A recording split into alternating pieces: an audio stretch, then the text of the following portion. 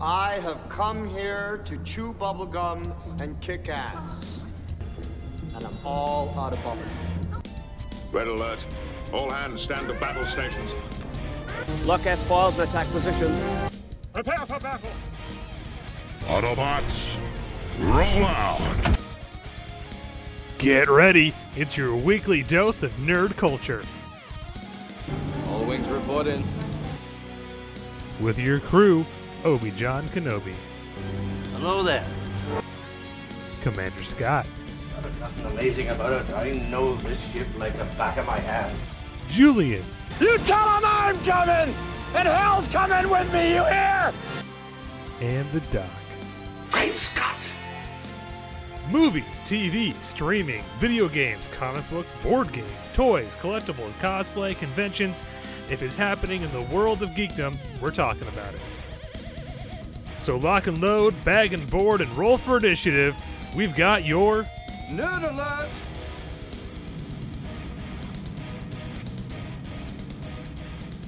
Hello there. It's Obi-Jon Kenobi, your favorite host in all of podcastum, and welcome to an all-new Nerd Alert. Today, it is going to be it's going to be a weird one today. Let's call a spade a spade. It's going to be a weird one today.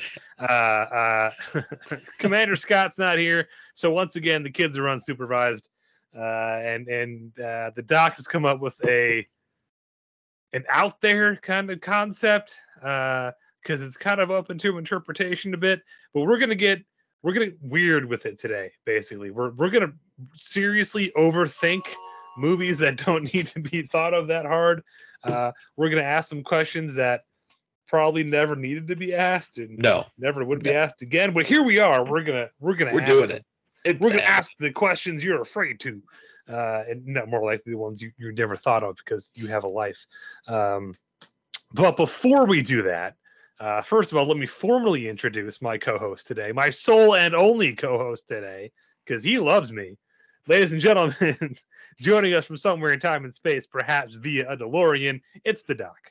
So I get to teach something new this year. I'm a math teacher. I'm a middle school math teacher. Yes, well, but before Jay jumps into this, I want to. This may very well become a recurring segment on the show.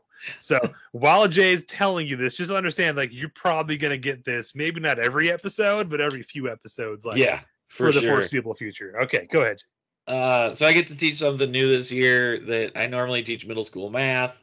It's very humdrum, like, same routine. I love math, but it gets, like, middle school math is not like the bee's knees. It's not really the cream of the crop. It's not.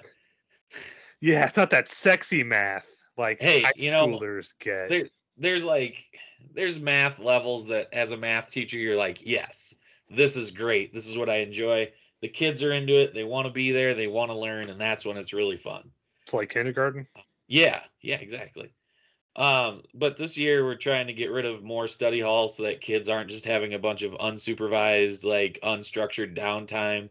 Mm-hmm. And so they let us pick what we wanted to do. And I was like, man, can I do a film class? Like, I've always wanted to teach a film class. I don't know.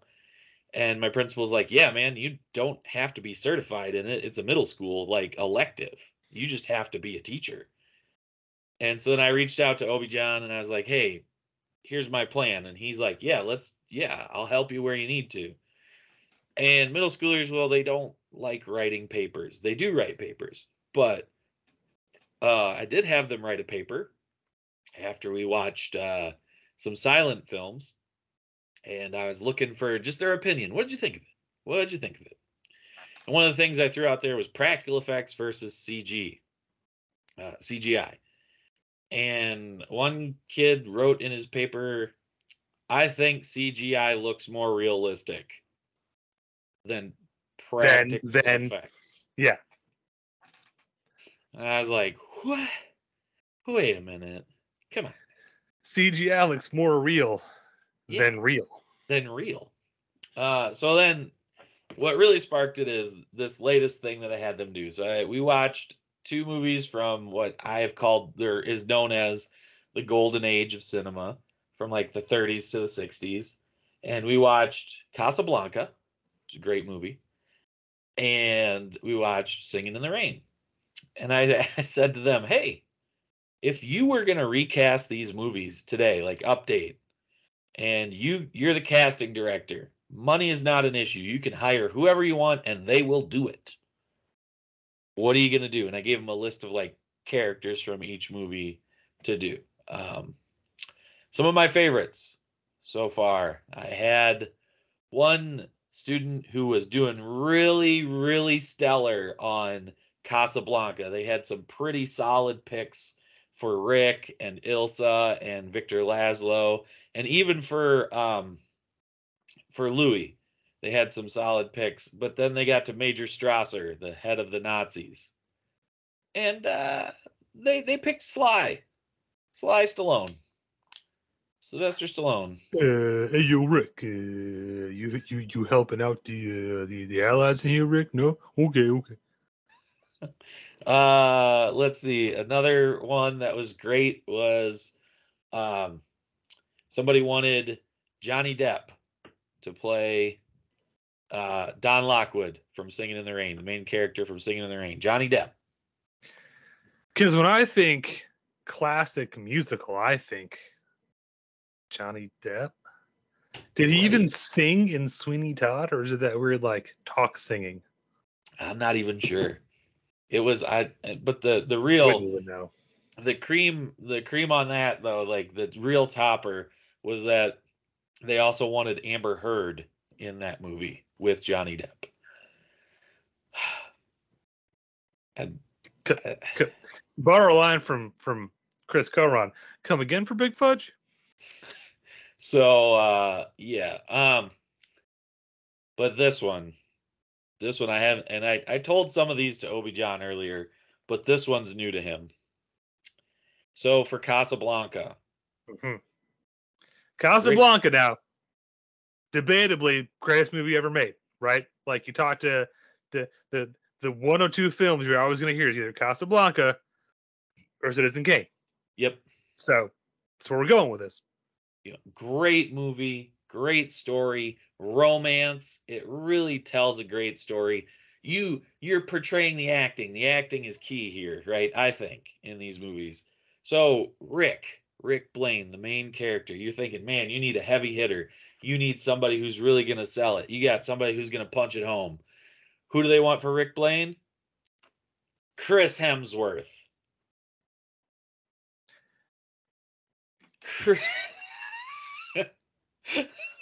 Chris Hemsworth. It's okay. Here's it only gets better, John. Hold on, because here's honestly, that's not terrible. Here's the one kind of teensy-weensy problem. Okay, so Chris Hemsworth, okay, big guy. He can do the suave. He can do the brooding. You watch Extraction. You know, he can act more than just being Thor. You know, he's got range as an actor. He's really good. He's definitely got that smoldering good look thing. The one characteristic that kind of defines Rick is he's American. He's an American on the run. He's the prototype for everybody from freaking Han Solo to like he's the guy who's once maybe had a heart, but it's cold now because it got broken, and he's only out for him, and he only cares about himself, and he's the literal stand-in character for America pre-bombing of Pearl Harbor. I'll stick to my so other than the whole he's Australian bit, you know, not terrible, I guess. We can only go up, right, John? Okay. I mean, I'm still a little trying to wrap my head around the first one, but okay, let's do this. Ilsa. So starring with Thor as Rick, we have I can't remember her name off the top of my head because I had never heard of it. But it's one of the female characters from Fast and Furious. Oh, that narrows it down. Thanks, bud. I'm sorry. Those movies have really small casts. So it had it was a very foreign sounding name. I can't I'm sorry. I can't think of it. It was not Gal Gadot. It wasn't Michelle Rodriguez or Gal Gadot or Charlize Theron. No, I think it's the agent. No, that's Gal Gadot. The agent that's opposite The Rock, or no? No. But no. Okay. Speaking of Dwayne The Rock Johnson, oh dear God, appearing in this film. Oh no. As please say it. Victor Laszlo. Okay. If you said Strasser for Dwayne The Rock Johnson, I was gonna once again point out a small problem with that. Okay. And hey. Okay. Do you know this poor woman has to choose between Thor and The Rock. Yeah. The Rock in a hard place. Okay. But wait, John. Okay. Playing Captain Louis. I can't think of his last name right now. Something French, yeah. Louis Froggator, yeah. Mm-hmm. Right, Louis. Mark Wahlberg.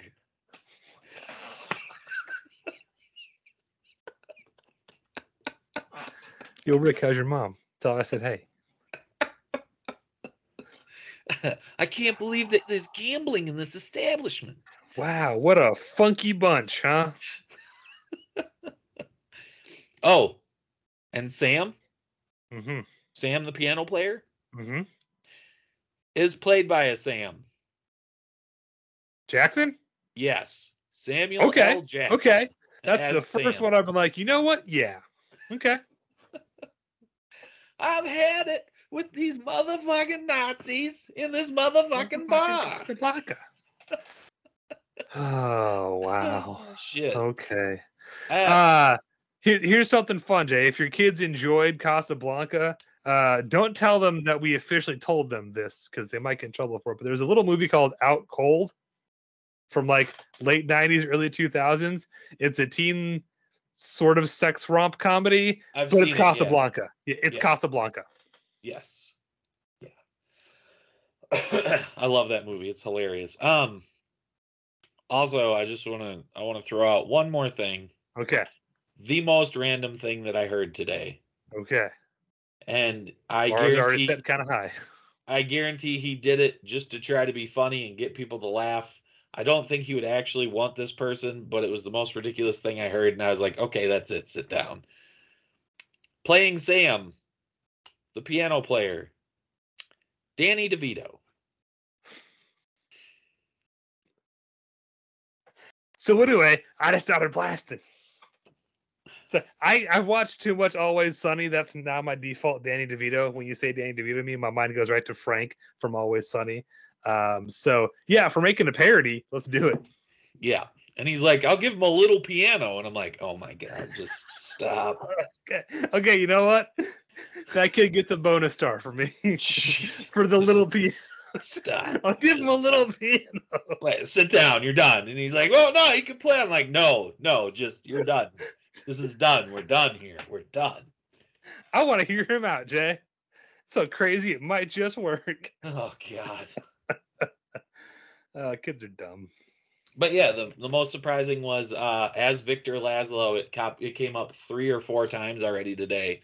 Oh, no, I can't think of his name. Oppenheimer. Oh, Cillian Murphy? Cillian Murphy. Or Killian? I don't know. Killian, whatever. But I was like, hey, guys, that's decent. That I can work with. Like, that's solid. Yep. Sorry, the only correct answer I would have given 100 points for is no one, because why would you remake Casablanca? That's the only answer I'll accept. You're right, and it was just an act. Like I said, it was an exercise. I get it. You wanted to get the kids engaged. Yeah, gotcha. Get them to actually think about stuff other than, oh, why aren't we watching Fast and Furious? So because we'll never watch that in this class, right? Okay. Anyway, I digress. No. That's going to be fun to revisit. I hope you're saving all these responses. This is going to be the gift that keeps on giving. Yeah. All right. Anyway. Okay. All right. I don't know what the hell that was. All right. Here we go. There's a fly flying around. Anyway. Okay. Our actual topic today Well, first of all, if you were going to be forced to recast Casablanca and or Singing in the Rain, who would you pick? Can you top Danny DeVito and Sly Stallone? I bet you can, because you're the internet. Let us hear it. Maybe we'll talk about it. Who would? Okay. So I'll let this was Jay's idea for topics, so I'll let him kind of cue it up. Okay. So you're familiar with shower thoughts, right? Random shit that just pops into your head that you just start thinking about that makes it has no connection to anything and you just think about it, right? So I was like, okay, well, what about movies that you've seen a bunch? Like you've seen a movie so many times, you're used to the plot, you're used to the characters, you know all the lines, you can quote it all. So your mind starts to wander and you're just like, I wonder. And then you start thinking about like all these background things, like what's going on behind the scenes in universe, like how do they do this, or where did this come from, stuff like that. So I deemed it shower movie thoughts. So just random things that just popped into your head at some point in time while watching a movie, and we're just gonna roll with it and try to figure out maybe our own answer or play off of it, or just laugh at how ridiculous maybe it has are. no answer. Yeah. Right. So anyway, with that, do you want me to kick us off? Or do you want to? I got one. Let me pitch one, and you tell me how far I am on track to what you had in mind. Okay, let's hear it. Because I looked at it more as, I mean, this might be two angles to come with the same thing, but like overthinking movies. Okay. There's a line from Mystery Science Theater 3000, the theme song. If you're wondering how he eats and breathes and other science facts, remember yourself. It's just a show. You should really just relax. The things that they do, just watch the movie. Just calm down. That kind of stuff is what I hit on. So okay, so I have 3. Okay. 3.5-ish. One's kind of a half-baked thing, but I have 3, and I'm going to start with the ones where it's like I had the least to say about, and then I'm going to end with the one that I could talk about all fucking day. Okay. So, okay, tell me how far off the mark I am. Jay, you've seen The Matrix. Yes. Okay, the first one. I'm only talking about the first Matrix. I'm throwing every single sequel out, as everyone should, because they're all varying degrees of suck. So my question was, in The Matrix, in the world of The Matrix, not in The Matrix, but, well, I guess kind of that too. Okay. Jay, where do babies come from in The Matrix? If everyone's in their own little goo pod and no one actually physically connects to anybody, because the machines, they're using us for batteries, right? So they need to grow or have more batteries because humans are eventually going to die, right? So this opens a whole fucking shit ton of can of worms I never even considered. Damn you, but awesome. That's exactly it. Okay. So hold on, because I got more random thoughts here. Because once you break that dam, they start coming, right? So the whole concept or the conceit of the Matrix is the machines are using humans as batteries. Right. Our body heat and whatever they're using, but to keep us occupied, they put our minds into this computer simulation called the Matrix. Okay, so physically in the real world, we're all suspended in a pod of goo with tubes all over us, while our mind is jacked into the Matrix. And so grow the babies. Yeah. Sorry. So we see a scene with an infant being like inside a pod with the goo coming in. But again, where do infants come from? If we're all physically separated in our own little goop, like, so in the Matrix, in your mind, you could meet somebody and fall in love and pop out kids within the Matrix. But how would you know if that's a real kid or just a Matrix, baby? Because it's all computers in ones and zeros. So physically, actually, how do they make babies? I have one idea, and it's kind of messed up. I do too. Is it the tubes? Are the tubes connected? Because I always thought those were like electric, like prods to like connect your nerves into the Matrix, but I didn't see a full body shot. Are there? Because that opens up other questions about, human waste removal from your goo pod. How do we handle bodily fluids in the Matrix? Or are the tubes all connected? Is that how they just take some goo from this tube and some human bodily fluid goo from that tube, and now we have a new battery? Cringy. I don't like it, but that is a deep one to start us off. Okay. I have a theory. Yes. Okay, here's my theory. Okay. The machines, they're watching us. Mm-hmm. Not like close, but like enough. It's a program, right? Yeah, they're watching the Matrix. Yeah, that's what the agents are for. Yeah. So they know, like, oh, we have this human entity met this human entity. Maybe what they do is then they keep an eye on that to see what happens. And then the procreation.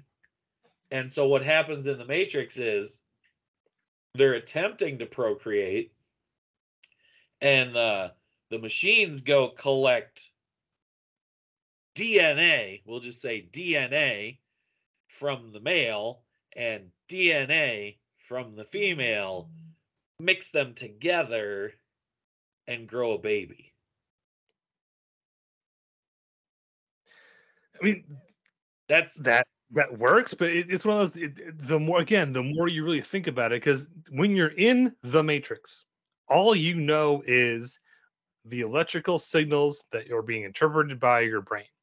So they could grow a kid and like assign it to you as your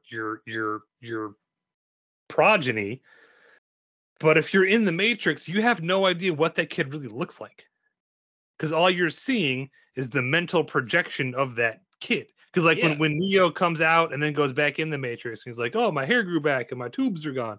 And it's like, yes, this is your mental projection of your digital self. But even that doesn't make sense, because he doesn't see himself for real until he's out of the Matrix. So the first time he ever really sees himself is when he's bald and has plugs in his neck and stuff. Because again, you're in the Matrix. Even if you're looking at a mirror in the Matrix, you're seeing what the Matrix wants you to see, which is something they get into in the fourth movie, which I don't want to get into.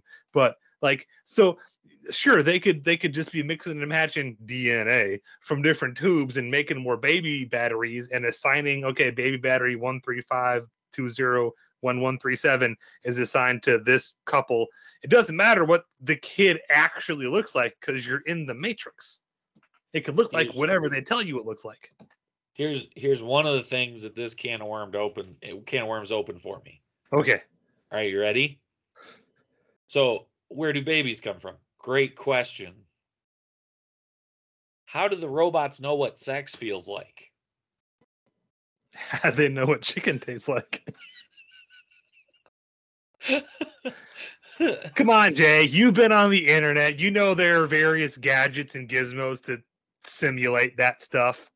So it's like, are there two robots out in the real world that are like, okay, I have these parts, you have those parts. Let's see what this feels like. Oh, that's nice. And then they program that into the Matrix. They have decades of human porn from the internet and all kinds of, sexual aids. When Agent Smith, when he's talking about, was it Agent Smith who's talking about how it failed the first time? Yes. Like the first one was the Garden of Paradise and we all rejected it. Yeah. All sex was porn sex. Every dude was, like one packing. Giant orgy. Every dude was packing. The pizza guy would show up and he'd be like, how are you going to pay for this pizza? And then people were like, wait, this isn't how life works. But for some reason, they were only in the destruction of the human world. All that survived was 70s porn. So everybody had mustaches and just brown chicken, brown cow music. Huge froze, and they're just, and that's why it failed. And they're like, whoa, wait a minute. We got to start over, guys. Something's not right here. Maybe. That's the shit that like it really gets going once you start talking about it. But yeah, that's a good one. Like, okay, I never thought of that. Just making sure I didn't leave. Yeah, that's Oh. all I had down for my random question. So yeah, so okay, where do babies come from in the Matrix? That's really good. That's like, that's not the same kind of thoughts I had, but like, that's really good. Good job, Okay. John. You get an A+. Thank you. Get Yay! Hey, I'm going to Hawaii. Yay! Yay! I got a gold star. Yay! Okay. All right, but what you got? Here's my first one. All right, hit me with it. Okay. I want you to think about James Bond movies. Okay. And I want you to think about, like, that volcano layer. I can't remember the movie. With the giant, like, slowly opening. You know only what I'm lived twice, I think, is the one with the volcano layer. Okay, right? And so Yeah. then that gets me thinking about evil villains in general and evil villain layers. Is there like an evil villain Zillow out there? Like a realtor to the evil villains that like they take the evil villains and they show them these like properties. They're like, this is a nice volcano property with an open. Got a 600,000 square foot hollowed out volcano. Only one previous owner. It's equipped with a rocket launch pad, machine gun turrets, fully lasers. renovated after a ninja versus British Army gunfight. Here Got we have some beautiful. We have this wonderful hilltop villa equipped with rocket pods. Yeah, it comes complete with Soviet-era nuclear missile launchers. No missiles, though. Sorry, it's just the launchers. Like, is there just some realtor to the evil villains out there that's just like... Yeah. It's got a great retro 60s vibe to it. Is it? Listen, there's the only chairs in the conference room all have trapdoors. There's only a few people who know about this facility. We like to keep it on the down low. Okay, you know what, Jay? You know what? I know you pitched this as James Bond, but my mind went to The Incredibles. If there's an Edna mode, okay, if there's someone who specializes in just making suits for superheroes, yeah, somewhere there is like, and this sounds like an SNL skit, there is someone who is just an evil realtor. Or like an evil architect. Yeah, they specialize in finding matching you, the aspiring villain, to the layer you deserve. Are you looking for a compound, a bunker, a private island, a volcano? Do you need a tank with sharks with freaking laser beams attached to their heads, and you need it yesterday? You need to call so and so, evil realtor. When you said Incredibles, my mind immediately went to that meeting. Like the meeting between Syndrome and the evil realtor, where he goes, I want a wall of lava that opens like curtains. Yeah. Ooh, lava curtains. That's hard to find in this market. The curtains we can do, but the pathway with no railings, OSHA's going to get you on that one. That's you're going to have to give me a few days to find this for you. I kept telling the Empire when they were building that big star thingy that you got to put railings up there. That is an OSHA nightmare. They didn't listen to me, and look what happened. So then this parlayed into another thought. Okay. Who do they call if they need to service their facilities? Do they have in-house services? Do they have plumbers on staff? Do they have to call like AOK Plumbing? And, you just get this, like, Brooklyn guy that shows up and he's like, he's got, like, a stogie. And he's like, yeah, I'm here about the toilet. What the hell is this place? And then he's just... Do you remember Moonraker? The Bond movie?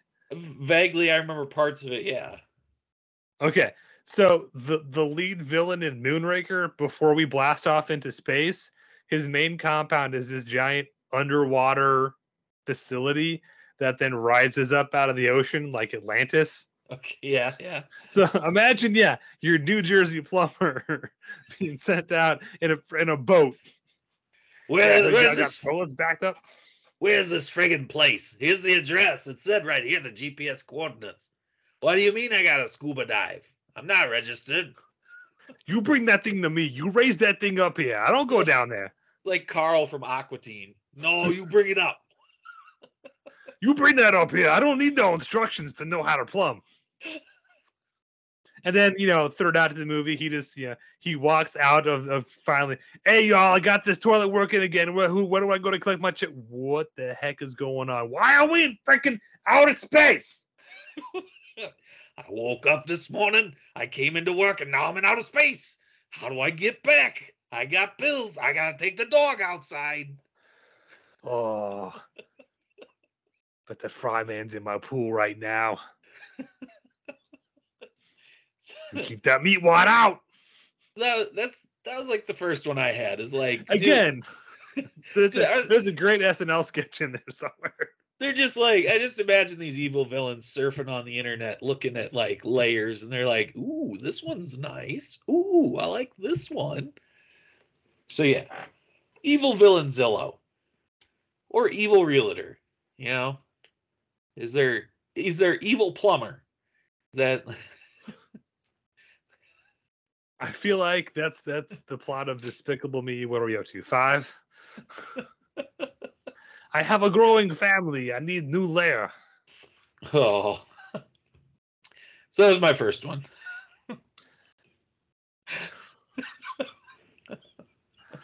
Oh boy. That's right. I mean, that's so okay, Jay. When we're done, I need you to go to YouTube. Okay. And I need you to look up Bob and Carl sci-fi janitors. Okay. This is a series of shorts. I think they're over with now, but a couple of guys came up with. I stumbled upon them at Dragon Con back when I used to go to Dragon Con, which I miss Dragon Con. Anyway, it's the whole concept is they're the guys who clean up after the convention, but they're hand puppets. They're hazmat suit wearing gas mask with brooms in hand puppets, sort of waxing philosophic on all the randomness that happens at the cons. And it is some of the funniest stuff I have ever seen. Google Thor's company. It's my personal favorite. But it's very along the lines of is there a plumber or a realtor for evil scientists? It's they have a lot of those shower thoughts. So yeah. Anyway. Yeah. Okay.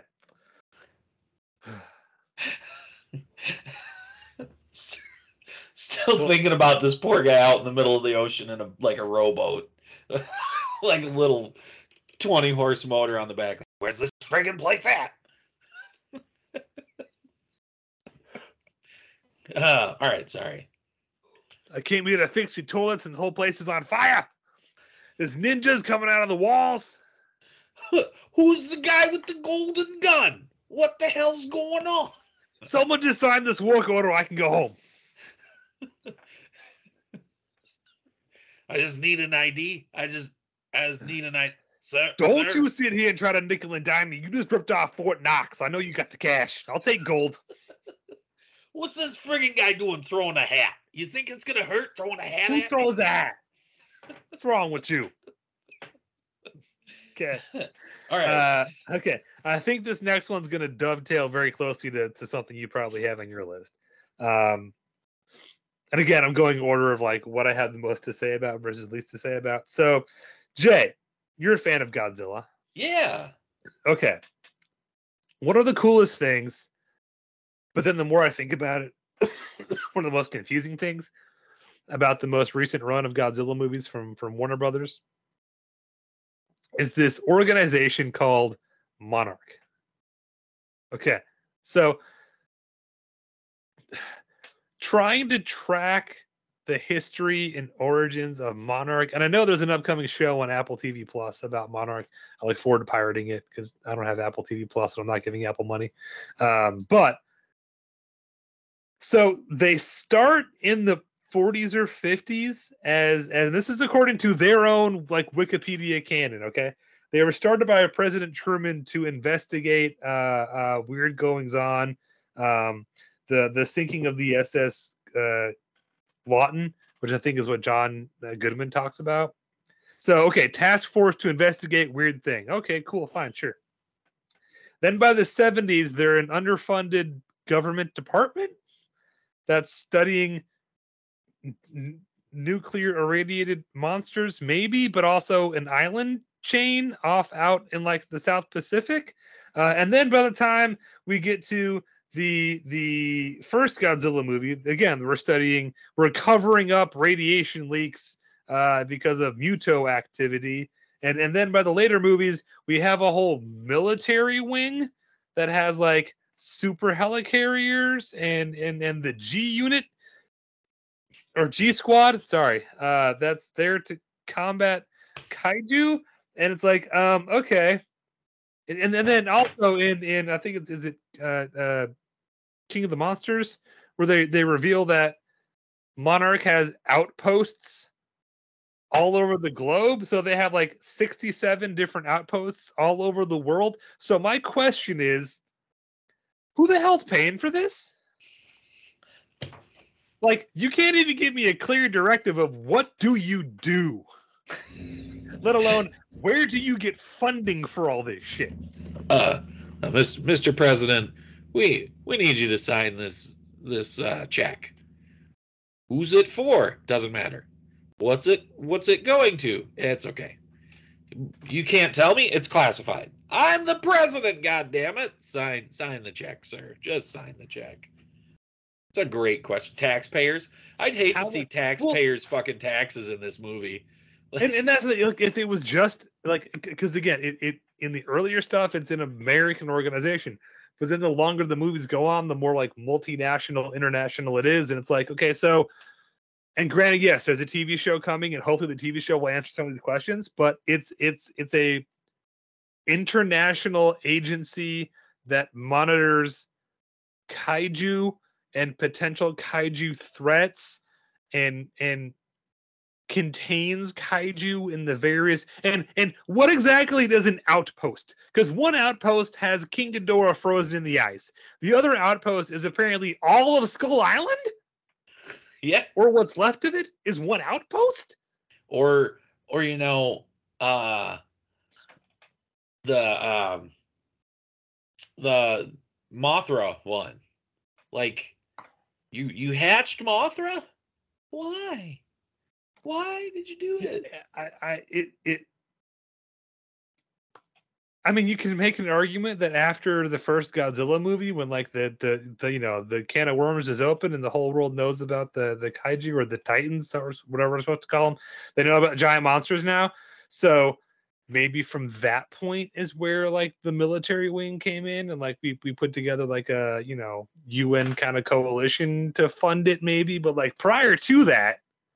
And part of the thing with Kong Skull Island is like they're very underfunded, and like they have to beg, borrow, and steal to get stuff. They have to take over an expedition already on its way, and kind of weasel their way in to get government funding for the military and stuff. What's up? Maybe that's the in, because John Goodman was trying, and the senator was like, "This is it. Like, this is your last shot." And then they proved that Godzilla was real, or not Godzilla, King Kong was real. King Kong and the kaiju on the island, yeah. And then the hollow Earth theory was proved, and then these scientists got picked up, and then at the end of it, they're in this like one-way mirror room, you know what I mean? Like, oh yeah, the post-credit scene, yeah. And they're like, "Oh, welcome to Monarch." Welcome to Monarch. Maybe that's when it was like, "Oh, let's kick this thing into gear. We got to get this under control," because you and I both know that the U.S. government, what are they good at? Controlling things that can be weaponized. Like in movies. That's what they do. Until the third act, when everything has to escape anyway. Yes. So it's like, to me, that's where I would see is like, oh, okay. And then they started finding all these other kaiju or titans, whatever you want to call them, and built these outposts. And they're like, we're here to contain it until we can't. And that's how they got their funding. And they just keep funding it because the American public doesn't need that. And not just the American public, the international public, and they get this whole coalition thing, and they're like, we just don't need it. Something else that occurred to me is So and this, I'm not a fan of this movie, unfortunately, but in Godzilla versus Kong, Yeah. there's that other corporation that builds the Mecha Godzilla. And from what I've read in an earlier version of the movie, before it either got written out of the script or just edited out, they were partnering with Monarch for the expedition into the Hollow Earth in order to get like first dibs on stuff found there. So maybe there is some private corporate funding for Monarch. There you go.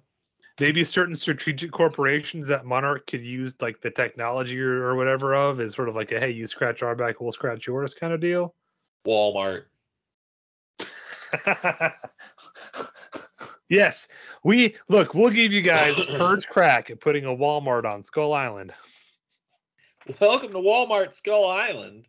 You'll be the only game in town until someone steps on you. I visited Skull Island and all I got was this stupid T-shirt. That'd be my guess. Is that's what happened? Is like that makes sense. That said, I am looking forward to the new Monarch series. But you are correct, sir. This does tie into one of my shower thoughts. Okay. So Godzilla attacks the Muto in San Francisco in the first Godzilla. Mass mayhem, mass destruction. Las Vegas is decimated. Ruined Boston in the second one. We see that. Yeah, Boston is just trashed. That island in Mexico, or like that volcano in Mexico erupted because of Rodan. Shit has just hit the fan. A lot of shit got ripped in that movie, yeah. Who cleans that up?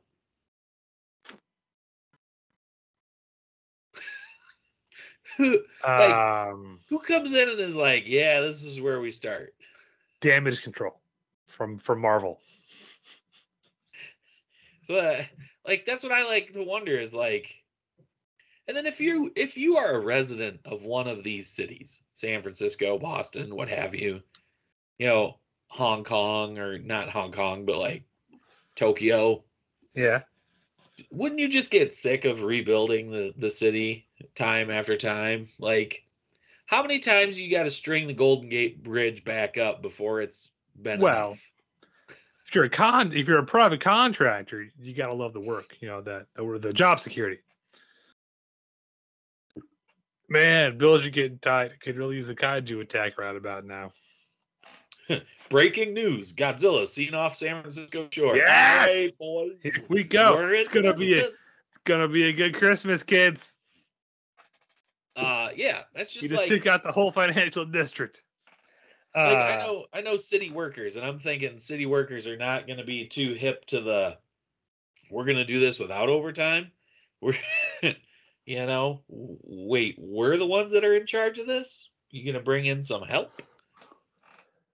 We flying solo? See, that's one thing. Pacific Rim, which I love. And one of the things I love about Pacific Rim is it tries to stop and think, okay, in a world where kaiju do show up and attack and ruin cities on a somewhat frequent basis, how does the world adapt? And we see they try to build a wall around what's in Australia. That doesn't work very well. And then cities build strategic bunkers for people to go hide in when a kaiju's coming to attack, and there's a whole black market of kaiju bones and bodily fluids and stuff like that. And for all the things it really does, that's interesting of okay, because humanity is great at adapting.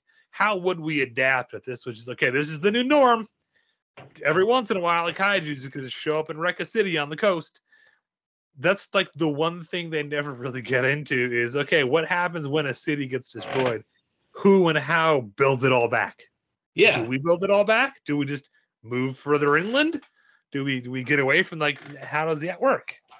And I mean, because they don't move further inland. I mean, think about is it Hong Kong in that one? Where the Technodrome is? Or yeah. I think so. And it's they didn't move. Like, it's still there. You're still literally right on the ocean where these things are coming out. Which, but I mean, yeah, every time there's a hurricane coming through Florida, you see all the, I ain't moving, I survived 5 hurricanes, I'll survive this one. I know the whole city, half the state done been evacuated. We'll be fine. We got wood up on the windows. We'll be good. I survived I survived Godzilla once before. I can survive Godzilla again. I survived me a Godzilla, I got Zuki and a Rodan. We'll be fine. I don't even start to worry unless it's a King Ghidorah, a Monster Zero, Space Godzilla. I might move for a Space Godzilla. They weird. You do know that they're not going to refer to it as Godzilla. They're definitely calling it Godzilla. That's that or Space Godzilla. I might move for him. Did you ever see that Son of Godzilla? He's a weird looking little creature. I tell you what.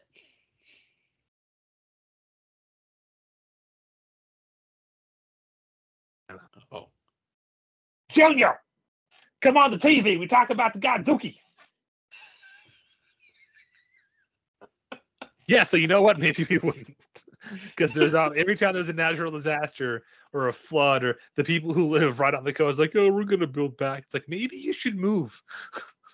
You hear stories of, well, this is the 3rd time we've lost our home to a hurricane. We're gonna build it right back. Stop.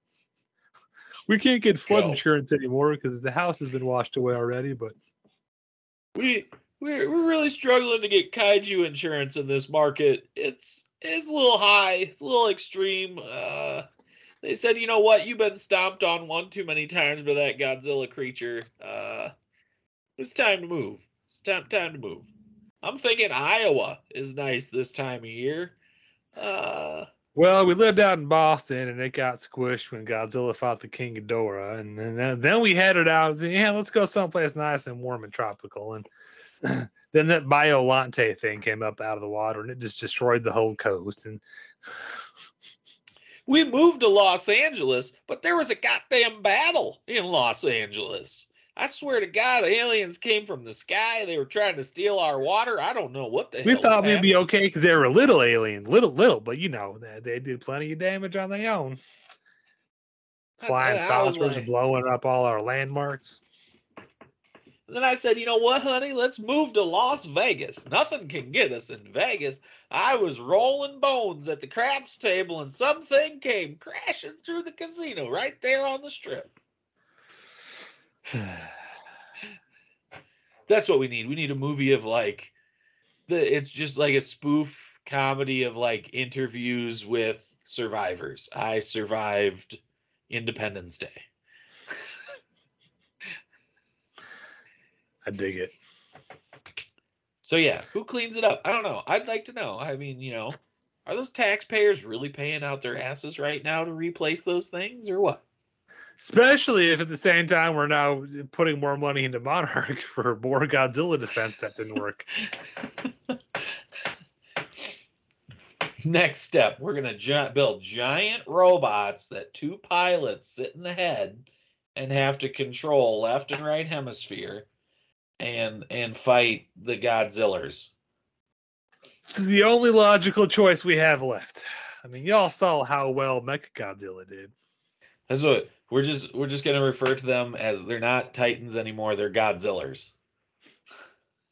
I was out the other day farming and I saw that Mothra Godzilla. I heard she's a good one though. She one of them good ones. I was just standing there and I heard these voices going, Mothra. That movie is so weird. It is. Okay. Very, very strange. All right. Good. Yeah, that's a very good question. I have no answer to, Jay. I don't know, man. But that is an interesting question I would love to see. Because again, like Pacific Rim, part of what I loved about that movie is it does take the notion of, if this was real and if this happened recurrently, how would we as like society and humans kind of adapt to living with it? But that's one thing we never really answered. So other than we pull back, okay, but who? I don't know. Maybe we stop because wasn't that Charlie Hunnam's job at the beginning? Is he's building? No, he's building the wall. He's helping build the wall. Yeah. Yeah. Never mind. Okay, I take that back. All right. Okay. Okay. I don't. Jay, have you ever been watching a movie and you're excited for it? And you're like, okay, this looks kind of cool. I'm kind of excited for this. And then it starts. And then the further into the movie you get, the less anything makes sense. And you just like, you're just trying to turn your brain off and like, okay, I know in this movie, kaiju are a thing. Okay, I'll buy into that. Let's go. What are we going to do with that concept? Okay. But like the film just keeps throwing things at you that like, well, wait, that doesn't, but how can, because we just, but wait, slow, hold on, pump the brakes. I can't like, you just, they keep throwing stuff at you and your brain can't comprehend how that jives with what they already told you. And it's like the whole movie falls apart because your brain just can't stop and try to wrap around the 18 things you just got thrown at you. You ever felt like that? Because that's how I feel every time I try to watch Bright, the Will Smith orc cop movie on Netflix from like 3-4 years ago. Like, I'm familiar with it. I haven't seen it though. Okay. Have you ever seen Alien Nation? I don't think so. Have you seen District 9? Yes. Okay. So the premise of Bright isn't bad. I actually kind of like the premise. If you've seen Onward, it's going to sound familiar. Bright is supposed to be this oil and vinegar or oil and water don't mix buddy cop movie where instead of like one's black and one's white, one's young and one's old, or in Alienation, one's a human, one's an alien. It's one is a human, one is an orc in a fantasy world where all the like magical fantasy races like centaurs and elves and orcs and I assume hobbits or something like that, or fairies all exist.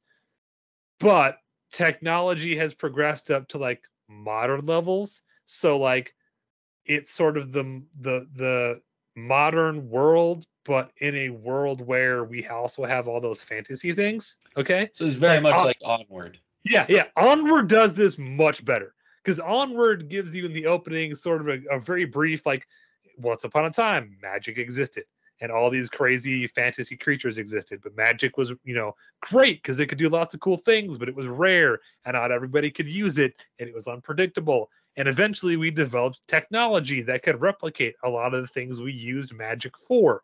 So we left magic by the wayside and moved into technology. So at the beginning of Onward, it's, they live in the suburbs and they go to public school and we worry about, all the mundane things of our world, but they're ogres and manticores and unicorns and whatever. So it's that kind of juxtaposition of like the ordinary world we live in, the everyday stuff with the fantasy kind of setting. Onward does this really well. Bright does this terribly. I'm watching the movie, and at first you get this whole montage of like graffiti art that they used to kind of catch you up on like the lore of this world, which in a nutshell is 2,000 years ago, there was a dark lord and he was subjugating all the 9 races of the world. And then one orc stood against the rest of the orcs and united the other races together, and we overthrew the Dark Lord, but they prophesied his maybe return someday. And then we cut forward to now. And it's just LA now. But there's orcs. And if in case you don't get the metaphor this movie's going for, they will beat you over the head with it. Orcs are coded for black people. Because there's one orc who's the first orc LA police officer, and it's a whole big deal. And all the other orcs are like, I'm tired of being subjugated because our people used to serve the Dark Lord 2,000 years ago. And why are orcs always bad guys on TV? And orcs live in poverty, except for sometimes the athletes come in. And every orc who isn't the cop is dressed in like a suburban white person's idea of what black people dress like in urban LA. All, Raiders and Lakers jerseys and like hats and just like gold chains everywhere. Like everyone's a gangbanger from the 90s. And so, okay, I'm trying to watch this movie, and every once in a while you get kind of a cool idea. Like there's a riot cop who's a centaur. I'm like, oh, okay, that's kind of okay. He doesn't do anything or say anything or move. He's there. You're like, oh, okay. There's a scene where they drive by a part of the city called Elf Town, which is just Beverly Hills. Oh, with elves. Gotcha. Who wear a lot more gold, because elves are the 1%. Ah. They have all the wealth. Get it? Do you get it? Don't worry, because we spend 5 minutes talking about Elf Town and how they're rich and they have all the advantages, and then we never go back to Elf Town in the movie at all. Not once. Makes sense. But okay, where my mind broke, because okay, the idea of fantasy tropes and fantasy races, but in a more modern setting. Okay, that could be fun. But the problem here is the divergent point that this movie has selected. What I mean by that is, in District 9, because you've seen that, in District 9, everything in the world is exactly how it is in our world until the flying ship shows up and they can't get it open, and then they do get it open, and these aliens come out, and now we have to figure out what to do with all these alien migrants that we don't know what to do with. So everything up until that point is the world we live in and we know. So the movie only has to explain the last 5 or 10 years where the history of the movie diverged from the history we know. Same with Alienation. In fact, Alienation is very similar to District 9. A flying saucer shows up. We finally get the people out, and the people who were on it don't even know how to run the ship, and they're fleeing a planet, and we try to integrate them into society. We call them newcomers. And it's about the first newcomer who is on the force in San Francisco, or I don't know. Anyway, California somewhere. Again, same deal.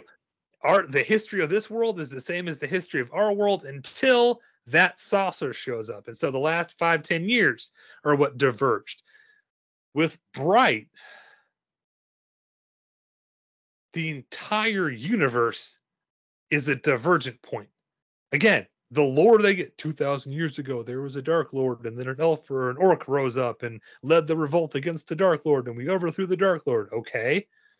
So you're telling me in a world where all that happened 2,000 years ago, we somehow end up to a world that is exactly like the one we live in right now, except we sprinkle in a few fantasy races here and there?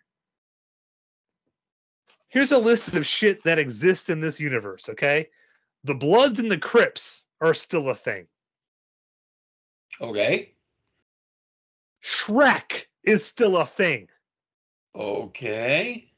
The Alamo still happened.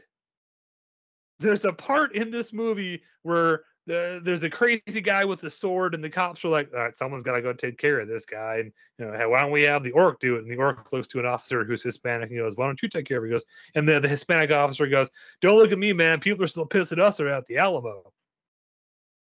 The Alamo still happened? Because here's the thing. Hold on. Black Lives Matter? Because Will Smith stomps on a ferry and looks to camera and says, ferry lives don't matter today.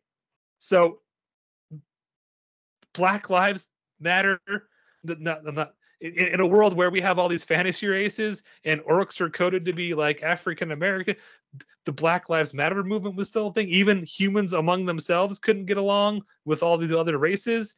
And we're including elements from our world without all the history that goes along with getting to those elements. So when you here's my kicker. You ready, Jay? Okay, so in a world where all these fantasy races coexist together, right? Right. What do you think pro sports would look like? It'd Where be you have intense. Like it'd be elves, crazy. right? Elves are super nimbly bimbly, and centaurs, or imagine polo with centaurs.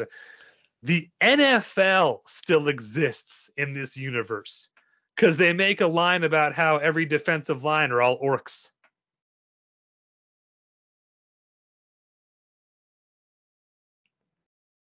I What? wanted to like this movie.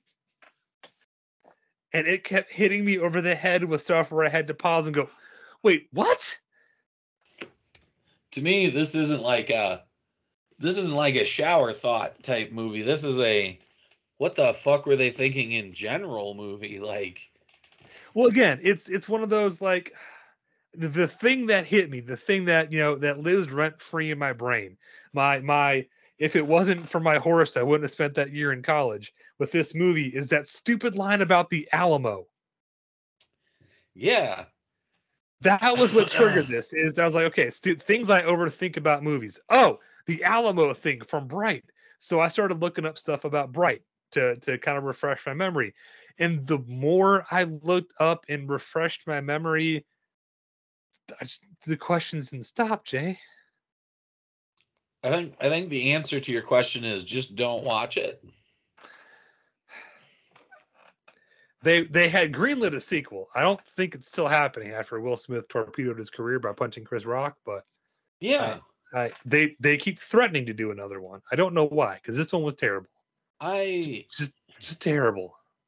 Somebody in my film class was like, "Oh, Will Smith's a good actor," and I was like, "Was."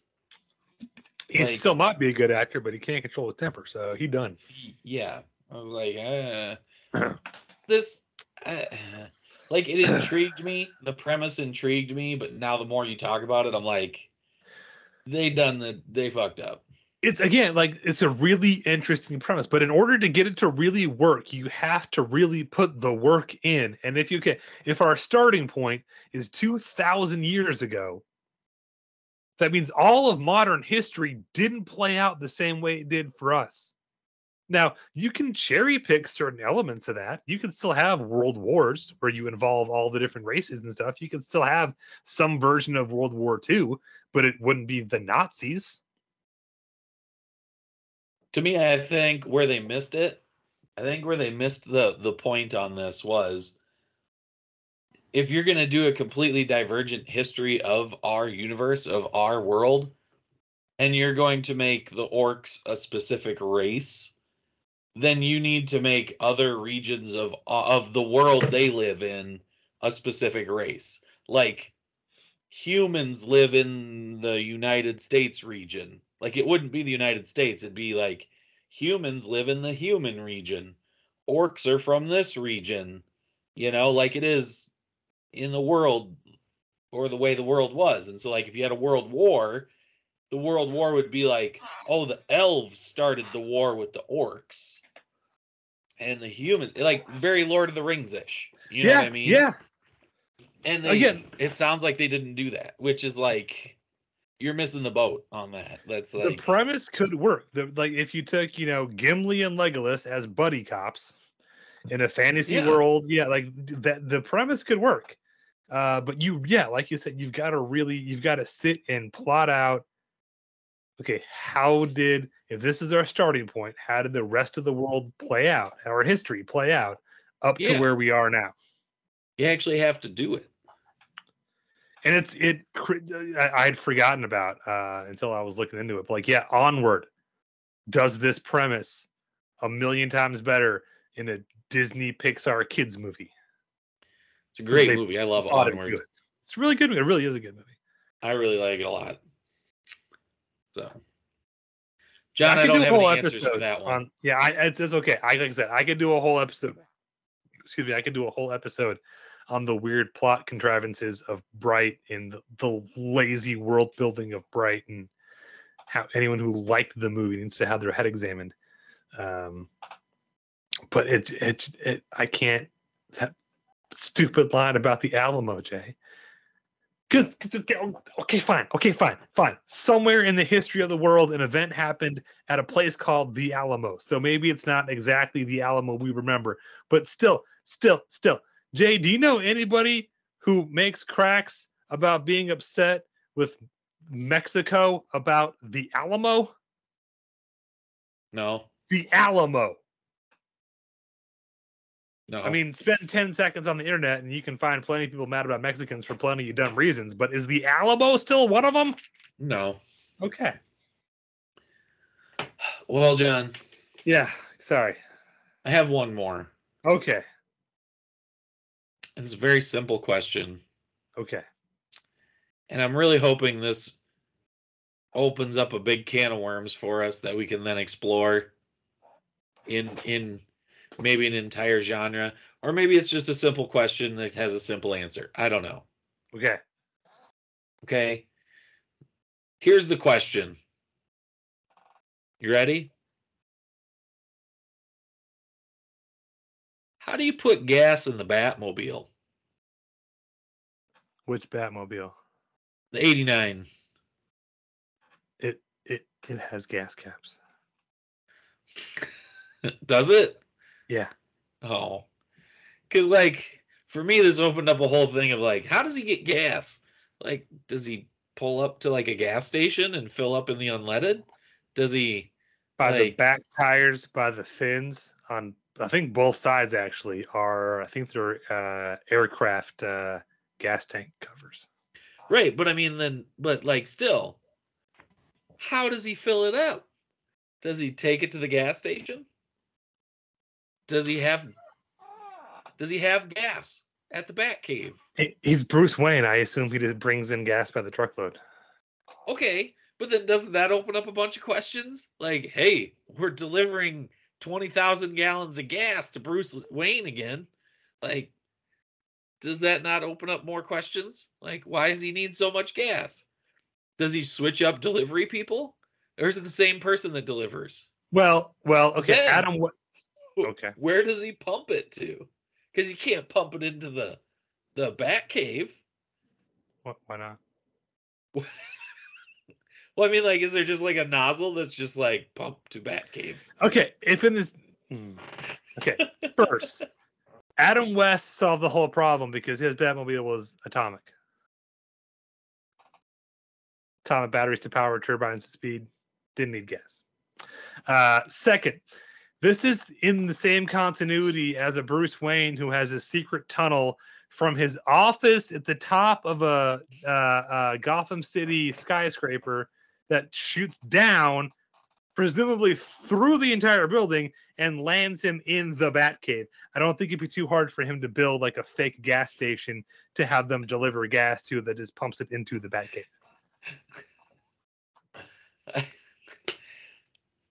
Money can solve that, I think. I don't know. I was hoping that this would spark more conversation of like the whole idea, like of just cars in cinematic universes. That, to me, the only one that did it that like you can actually see it was Blade. No, my question is what kind of... Yes? Sorry, what you cut out? You're What was making your faces at question? me. My question is, what kind of gas mileage does the Batmobile get? If he's out fighting crime too long, does he have to stop at a Shell station? Right? Like, is that what the Bat credit card is for? Huh? You just... I'm all out of cash. Do you take a Bat credit card? I know Bruce Wayne. He'll vouch for me. Does he... Is it self-service? Does he... Is it full service? Does he just go up?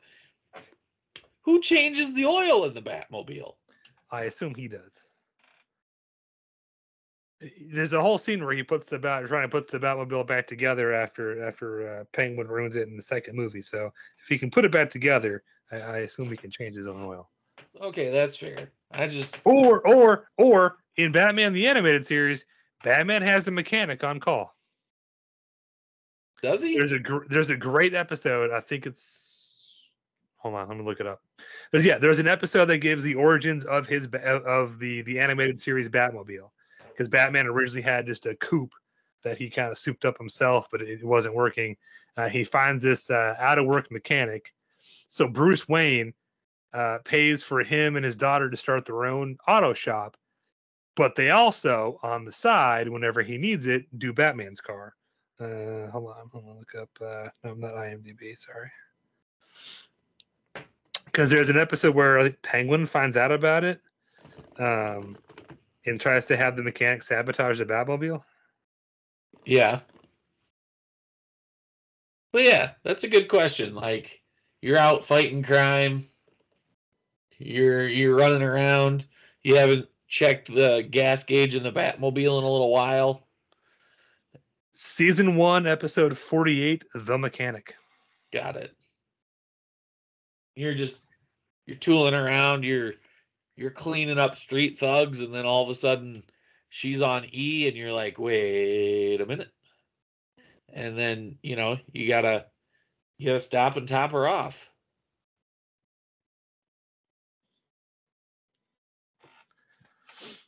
I mean, in one movie, Alfred tries to get him to take dinner with him, and he says, I'll get drive-through, so why not go to the gas station too? That reminds me, have you ever seen the movie Little Big League? I don't think so. Little Big League, so it's about the Minnesota Twins. The kid's grandpa is the owner of the Twins, and he dies. Billy Haywood. So his grandpa dies and leaves him the Twins, and like he's 12, and and he's got to do like manager stuff, like he's doing baseball manager because he makes himself manager, and he's the owner of the club. And there's a scene more familiar. So there's a scene where like he's sitting with his two buddies at McDonald's, and they're like just like shooting the shit, and his one friend goes, "Do you think Batman ever gets drive-through?" It's like, so these kids are having kind of the same conversation, but that's a good question. If you get hungry, fighting all that. Yeah, he's tuckered out. He's sleeping. No, anyway. Again, Batman Forever. Right after the suit up montage at the beginning, he's walking out to the Batmobile, and Alfred pops up. Perhaps I could perhaps I could persuade you to take a sandwich with you, sir. I'll get drive-through. Which we all thought they just shot for those McDonald's commercials that were airing left, right, and center. But nope, that shit's in the movie. Yeah.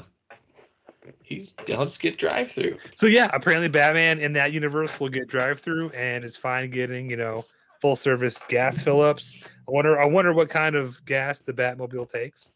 It's high Super octane. Premium. That thing's probably premium. Yes, I need to no fill up. ethanol. I need 120 gallons of your finest premium gasoline. And a Slim Jim. Thank you. Alfred, what's the PIN number for the gas card again? BATS. Got it. What do you mean it's the anniversary of when my parents died? Why would you make that the PIN number?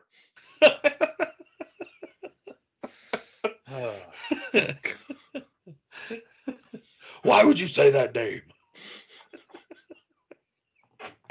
I tried Martha, but that's too many letters.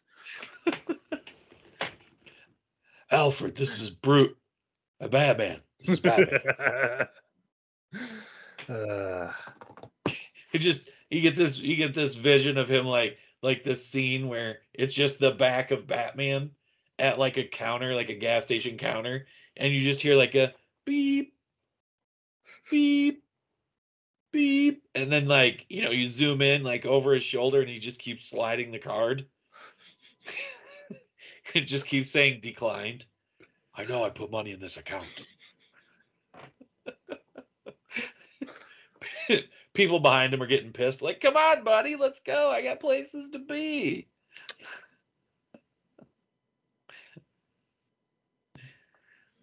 Oh, man. Good times. I got one for you. Okay. It's a little half-baked, but this hit me at work today. So, throughout Star Wars, there seems to be a theme of Jedi not being able to hold on to their lightsabers. Right. So, just off the top of my head, so Obi-Wan Kenobi loses his first saber twice, actually. Once when Darth Maul kicks it down the pit that he later falls down when they're on Naboo. Presumably he finds that because he has it at the start of episode 2. But then in episode 2, when it gets captured on Geonosis, he gets it taken away again. And the next time we see it, he's built a new lightsaber. So presumably that one got lost somewhere. Okay, fine. Mace Windu, when he gets knocked out of the window on Coruscant, has his lightsaber in his hand, but we never see Mace or the lightsaber again. Obi-Wan Kenobi, again, when he dies on the Death Star and, fades away into nothing, we see the lightsaber sitting on his pile of clothes, and Vader comes over and kind of kicks the clothes, and like the running fan theory is that Vader picked it up, so maybe Vader had it, I don't know. Kanan Jarrus, when he dies, defending the ghost, holding back the wave of fire, we know he didn't have his lightsaber because at the beginning of the next episode, the local governor on Lothal is handed Kanan's lightsaber as proof that he's dead. But what happened to it after that? Yoda loses his during the fight with the Palpatine in Coruscant, in the right there in the middle of the Senate floor. But later in twice, the Yoda's lightsabers popped up again. So I'm not sure which version is supposed to be canon, because in the comics it shows up and the Emperor had it, which okay, that tracks if he left it in the Senate. But then in Book of Boba Fett, Luke has it. So I don't know what's supposed to be canon there. So anyway. My first question was going to be, and then of course there's the infamous Skywalker saber, which Luke loses on Cloud City and then somehow ends up in a chest on Takodana in Maz Kanata's bar, which we still have no fucking idea how that got there. Remember, that was an interesting story for another time that we haven't circled back around to yet. But anyway, so my question is there a black market for just forgotten Jedi stuff? Yes. Misplaced Jedi shit? In the Jedi Temple, is there a lost and found board? Yes. Lost, one lightsaber, green blade, silver hilt, leather grip. If found, please return to.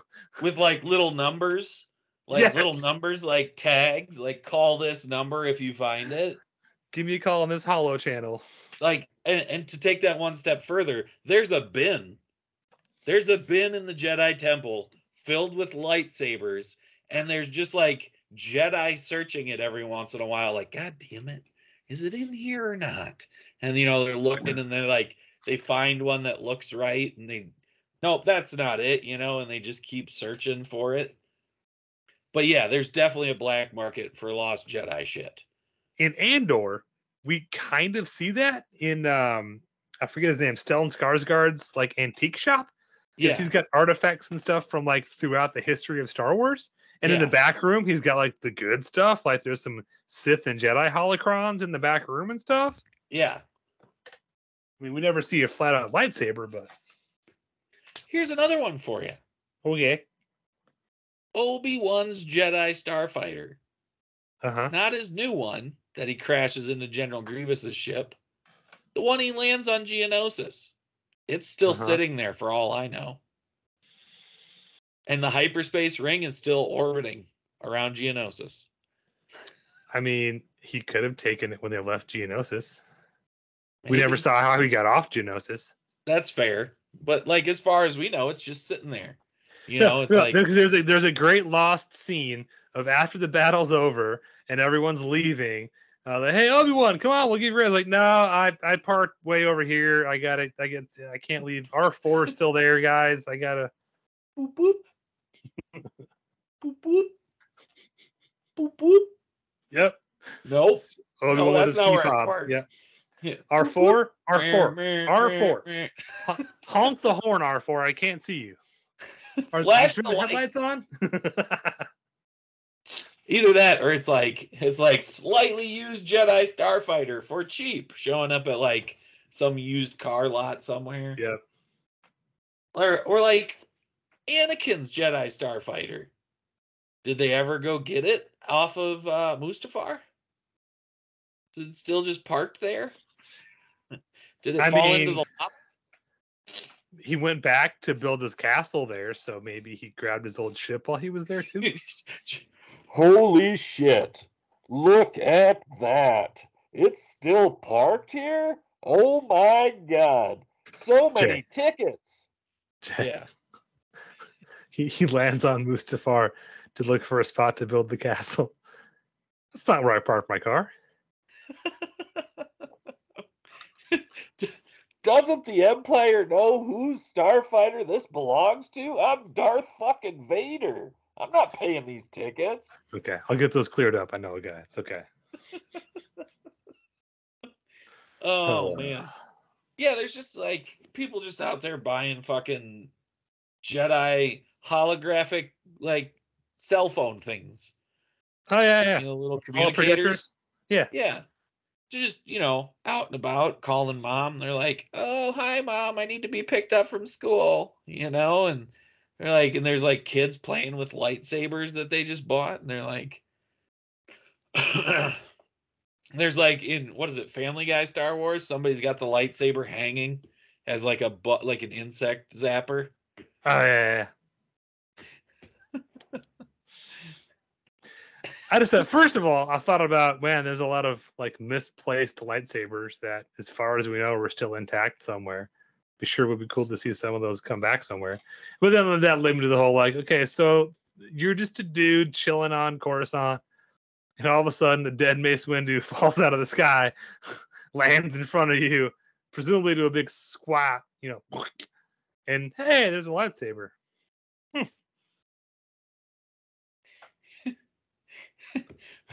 Plot twist, it's the Death Sticks guy.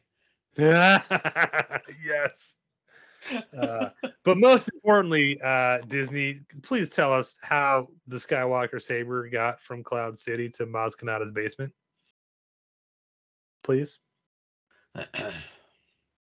Please. Man, I'm just now I'm thinking of like all these abandoned ships and like equipment all over the Star Wars universe. And I wasn't counting like half destroyed lightsabers, like because Ezra loses his first lightsaber on the planet that's name I can't think of, the Sith Temple planet where they fight Maul and stuff. But Omicron Persei 8. Yeah, sure. But he leaves it there because Vader kind of breaks it. So, but presumably there's a half functioning, because the next time we see him in season 3, he's got a whole new lightsaber and a whole new kyber crystal. So, I didn't count stuff like that. I was just like, it was intact last time we saw it.